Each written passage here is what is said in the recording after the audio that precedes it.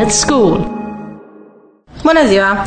Suntem Cristina, Toni și Damian, elevi în clasa a 9-a B la Liceul de Arte Plastice Romulus Ladea din Cluj-Napoca.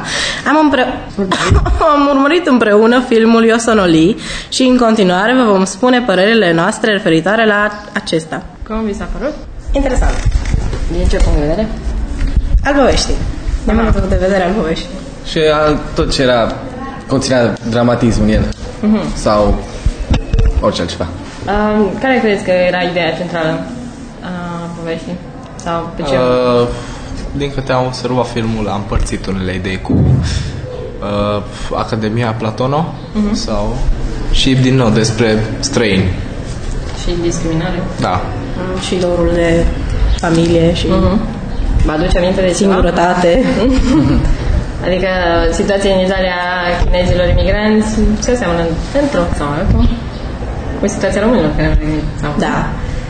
Dar care credeți că e mai ok? Situația persoanelor care vin din țările foste, URSS sau așa, care lucrează acolo, sau persoanele care vin din Asia? Cum aveți idee? Presupun că persoanele care vin din Asia. Da. Ok. La nivel de personaje principale, ce puteți să spuneți, v-a plăcut, nu v-a plăcut, cum jocul natural? Da. Puteau să dezvolte ceva mai mult povestea protagonistei. A fost ok. Și finalul.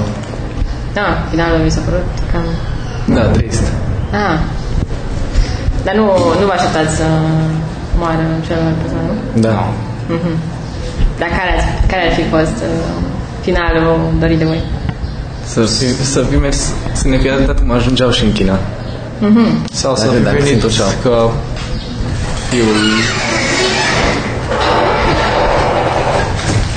sau să fi venit fiul protagonistei în Italia. Da. Dar de fapt asta era și scopul pentru care ea s-a dus să lucreze acolo. Ok. De ce crezi că pleacă oamenii din China și merg în alte țări din Europa ca să...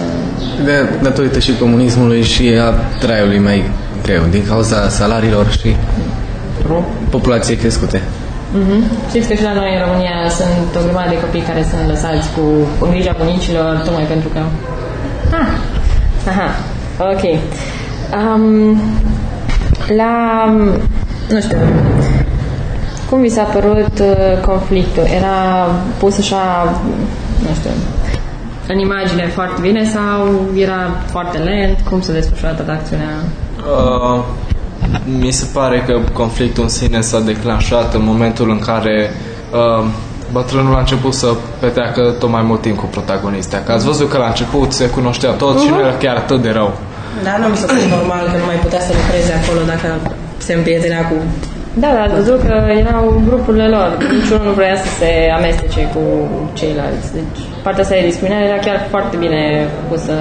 Deși, nu știu, voi credeți că s-ar putut desfășura altceva, deci relația lor ar fi putut evolua spre altceva în afară de o simplă relație de amiciție? Da.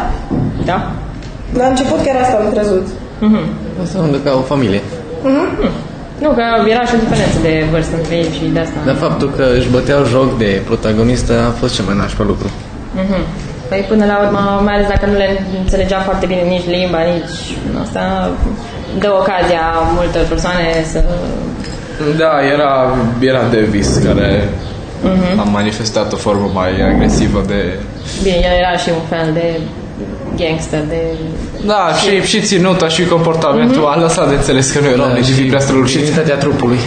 Da, și ați văzut că și prietenii lui după aceea se întorc împotriva lui și spun că, uite, el... Dar totuși s-a răzbunat nevasta pe el. Copilul. Da. Deși oricum, nu știu ce părinte era Davis pentru că ați văzut că nu avea nicio, nu știu, trăire de a fi într-adevăr tatăl copilului respectiv. L-ați recomandat filmul altor persoane? Părinților. Da, a fost un film plăcut. Și dintre cele 4 filme văzute, care vi s-a părut cel mai interesant sau din care ați învățat cel mai multe? Grecia. Academia Platono, da. Și pe acela l-ați recomandat? Da. Absolut. Ok. Alte aspecte care vi s-au părut interesante în film? cadrele și felul în care a fost filmat, mai ales părțile din film în care arăta marea, cum era acoperită în geasă, a fost foarte... Efectiv au arătat realitatea. Da, și pentru lumea care n-a ajuns prin locul respective era o șansă să vadă cum într-adevăr arată. Da. Și când se inunda pe acolo și părea o mini-Veneție. Da. Ok. Mai aveți altceva? Ok. Mersi mult. Am ascultat o emisiune a Liceului de Arte Romulus Ladea din Cluj-Napoca.